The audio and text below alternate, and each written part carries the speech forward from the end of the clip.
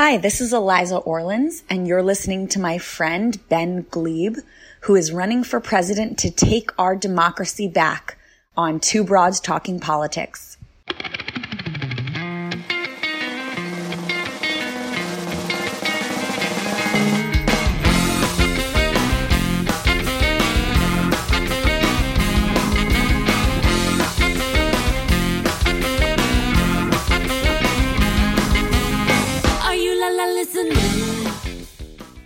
Hey everyone, this is Kelly with Two Broads Talking Politics. I'm on with my co-host Sophie. Hey Sophie.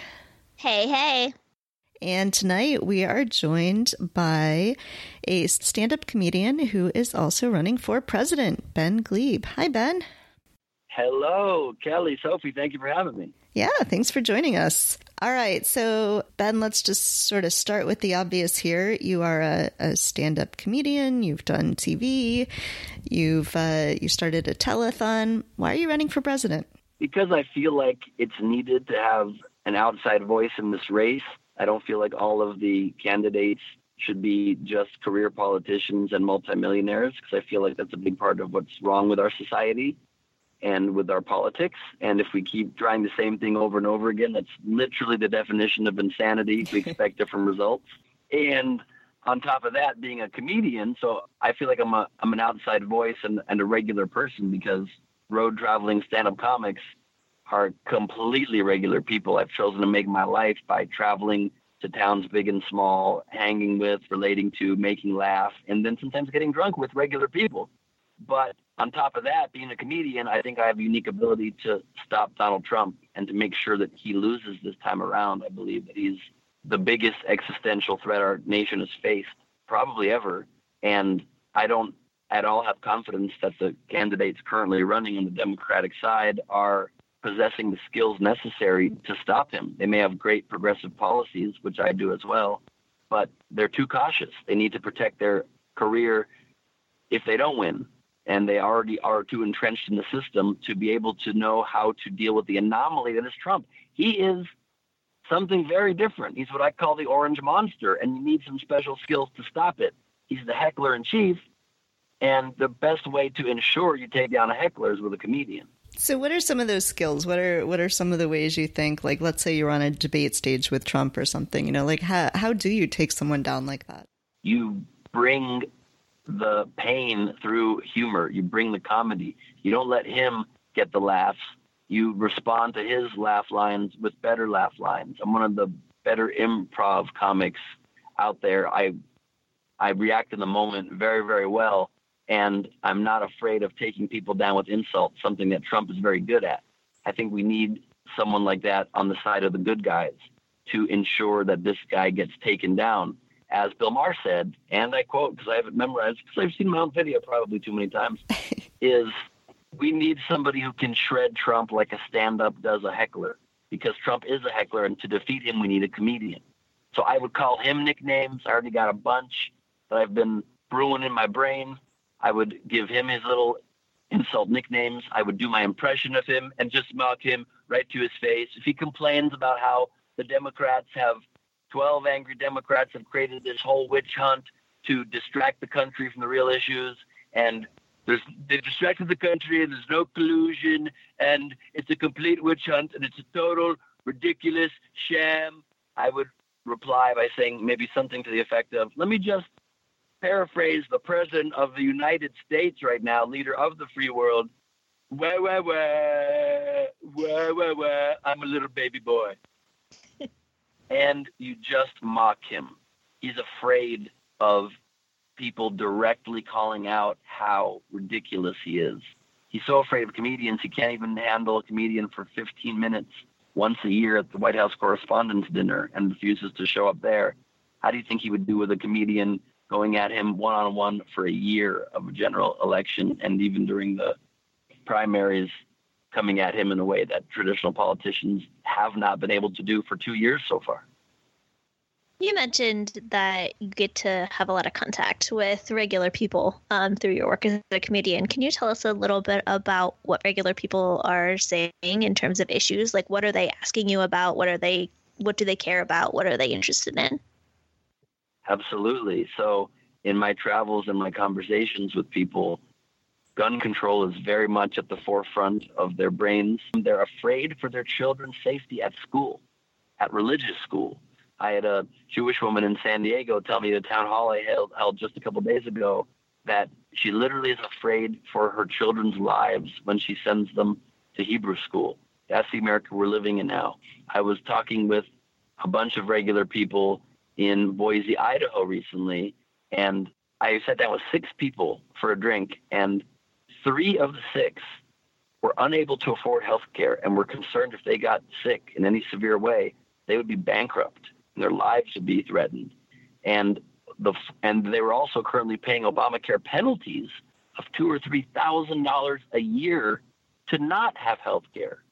So it seems like that aspect of Obamacare, which was well-intentioned, did not work out like it should have.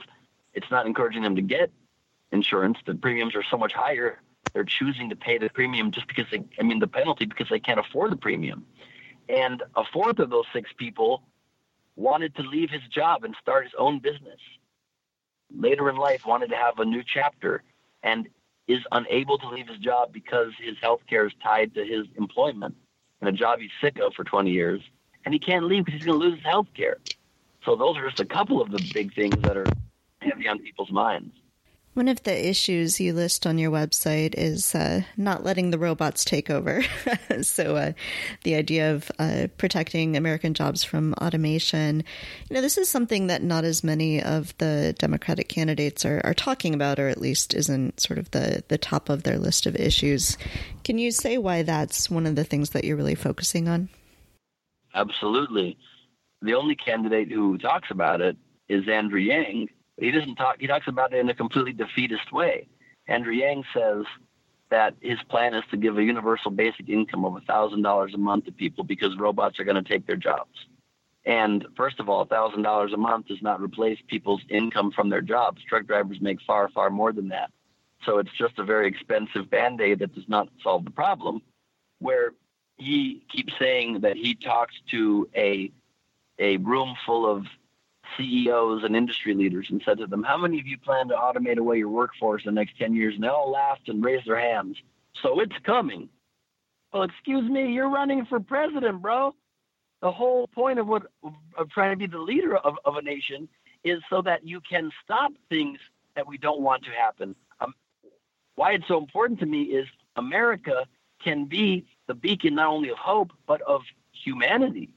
We don't need to cede our societies to the robots without having a robust debate about whether we want that or not. What industries are we comfortable having people take over or not?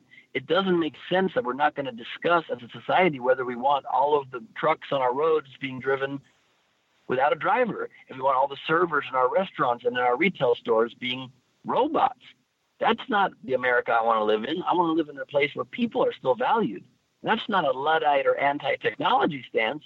Technology can be welcomed where it can aid human work, where it can help us be more efficient, but to get rid of whole industries for robots, just because corporations want a little bit more profit, seems to be something every candidate should be talking about, and none of them are talking about trying to stop that and put some actual value on a human workforce. Call that a crazy idea.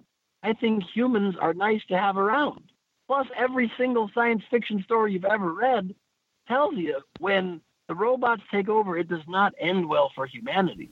So I don't know why we're so open to just letting them run amok with our industries and our lives.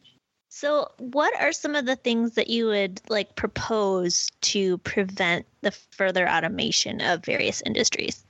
So there are a lot of things you can do. You can, just straight up make legislation that you would not allow driverless cars on our roads. We can just say no to that. Just because the industries are developing the technology doesn't mean they get to decide. They will always, as we've seen with the destruction of our environment, make whatever decision makes them an extra dollar. But we can just say, no, we actually want to keep human drivers on our roads. Or we can say we don't want to have robot cashiers. We can also offer tax incentives to companies that keep a human workforce or keep a large percentage of their work output produced by human beings. In certain instances where we do agree that other nations are advancing too much in far too more profitable a way over us in a certain industry, let's say trucking, where we realize we do want to allow that to be taken over if a new technology is invented that can replace those jobs for humans and find them another place to work, we can still make sure that by not letting robots take over, it doesn't have to be not letting them do anything, but we can make sure that humanity is our concern and we give a soft place to land for the people who were in those jobs. So there are ideas out there like we can give the truck drivers ownership in their robot trucks, in their self-driving vehicles, and so they can be responsible for maintaining them and logging them and loading them and unloading them, and they can still interface with it and have some sort of a profit participation in it. So they have skin in the game and not just having their jobs stripped away and walking around in this vast, lawless robot land looking for work and getting $1,000 a month from Andrew Yang, which doesn't provide for them or their families. And that's the best idea from the other candidates. And so can you tell us a little bit, you mention on your bio on your website that you've been a political contributor to a lot of different places, that you've had a lot of political conversations, and that you created the Telethon for America. Can you talk a little bit about those forays into politics and political thought? Absolutely. I, was growing up in my college years in my early 20s, not caring too much about politics. And then George W. Bush got elected for the first time, and my eyes opened wide and realized, wow, there is quite a difference that's possible here with who we elect as our leaders if they don't have a moral base that is in line with what I consider to be pretty broadly accepted American values. And then when he was elected the second time, after all of the destruction that his first administration had caused in the world and in our country, I just became so hardcore passionate about politics. So I just dove deep into it. And so alongside my comedy career, it infused my comedy, but alongside my comedy career, I also just became very political. I started a podcast called Last Week on Earth. Y'all can feel free to subscribe. And I made it political. And what I wanted to do was try to actually have an impact to reach people that I knew were not caring about politics, not because I don't care about the world, but because they felt like they didn't understand it. They felt like it was over their heads.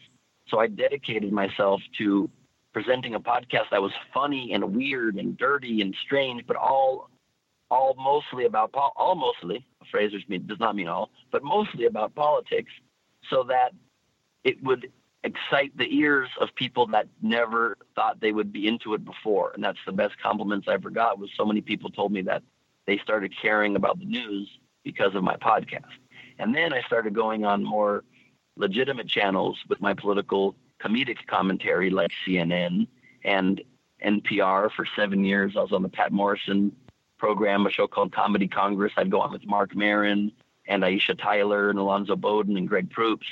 And 3 of the 4 of us at a time would always just skewer the politicians of the day, and do that for 7 years and just help bring insight into what was ridiculous about the things they were saying and things they were doing. Again, to try to make, I think comedy is a great way for people to open their eyes to understand things in a more deep way and to really viscerally connect with the messages of what is truly happening. And then I covered for NPR the Republican and Democratic national conventions, and I went on Fox News into the belly of the beast and tried to speak truth to the powers that be there and call out their hypocrisy on their network to their face.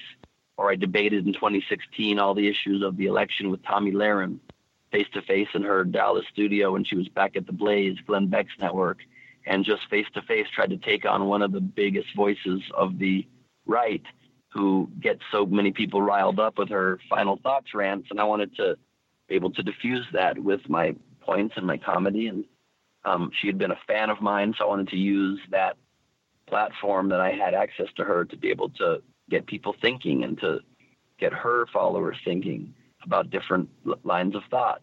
I got her to admit that she does defend Colin Kaepernick's right to protest, which kind of diffuses her whole argument then that he shouldn't be protesting.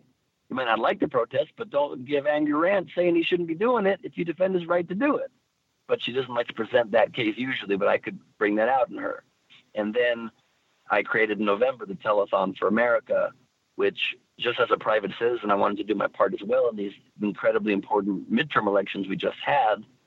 Voter turnout is terribly low in this country, and I wanted to do my part to increase that and to help create historic turnout, because controlling who controls the House and the Senate is so crucial to our future.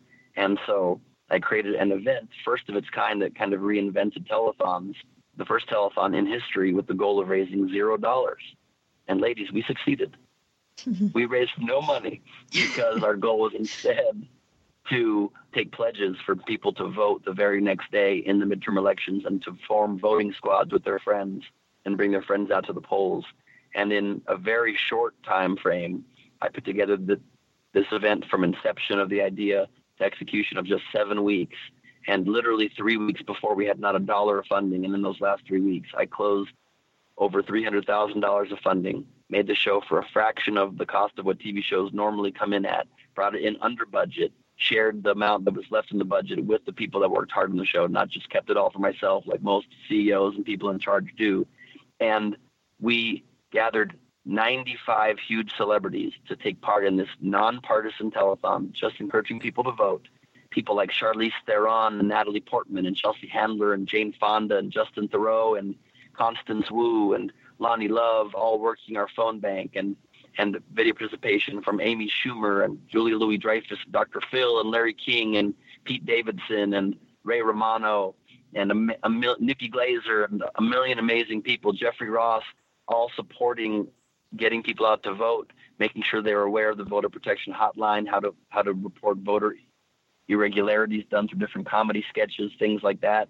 I hosted the event with Olivia Munn, and we had over 1 million people watch it, and tens of thousands of pledges came in to form voting squads, exponentially increasing that reach. And we played some part in our goal being achieved, which was we had the most historic voter turnout among youth ever, record turnout, and the best turnout overall since 1914.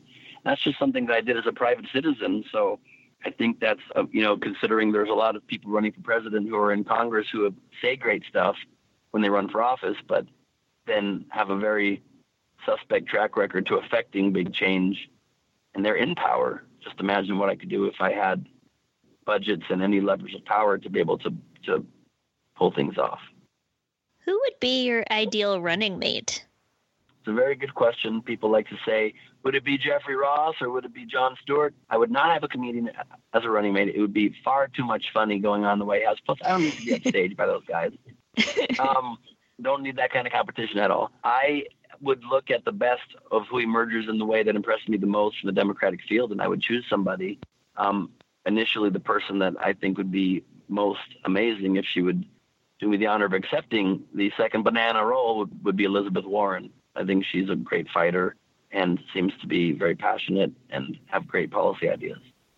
All right. If our listeners are excited about your vision, how can they help out your campaign? Thank you for asking. So we are trying very hard to meet the threshold of 65,000 individual donors to get the last spot available. There's only one spot now. You must act now. One spot left in the Democratic debates at the end of June. The deadline is basically June 11th, 2 weeks before, plus a couple days to verify, to get 65,000 donations. We're already well on our way, but we have a long way to go. So we hope that people will donate whatever they can afford, so we have some money to compete with these multi-million-dollar machines, but at least $1. If you can donate at least $1 at Gleib2020.com, GLEIB 2020.com, and then if you do so, please tell 5 or 10 of your friends and get them to do it. We have a chance of getting a little bit of exponential growth that'll get us over that finish line in these next 2 weeks. And I'm not asking for your endorsement yet. Nobody should be decided, I don't think, who they're voting for a year and a half plus before the election.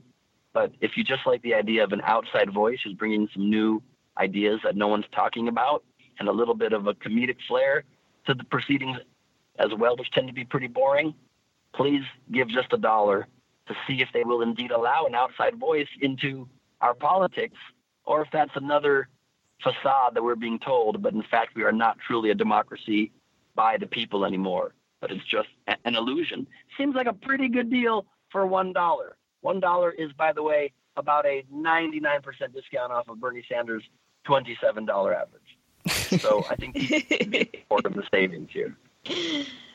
All right. Well, Ben, thank you so much for joining us today. And people should check out your website because it's funny. Thank you. Yeah, I try to infuse humor in my issues, again, just so it keeps people interested and phrases things in a way that is more appealing than the typical boring politician stuff. And we'll put some links up to your website so people can find that too. Thank you so very much. Have a wonderful evening. You too. Thanks for listening to Two Broads Talking Politics. Our theme song is called Are You Listening? Off of the album Elephant Shaped Trees by the band Immunuri, and we're using it with permission of the band. Our logo and other original artwork is by Matthew Weflin and was created for use by this podcast.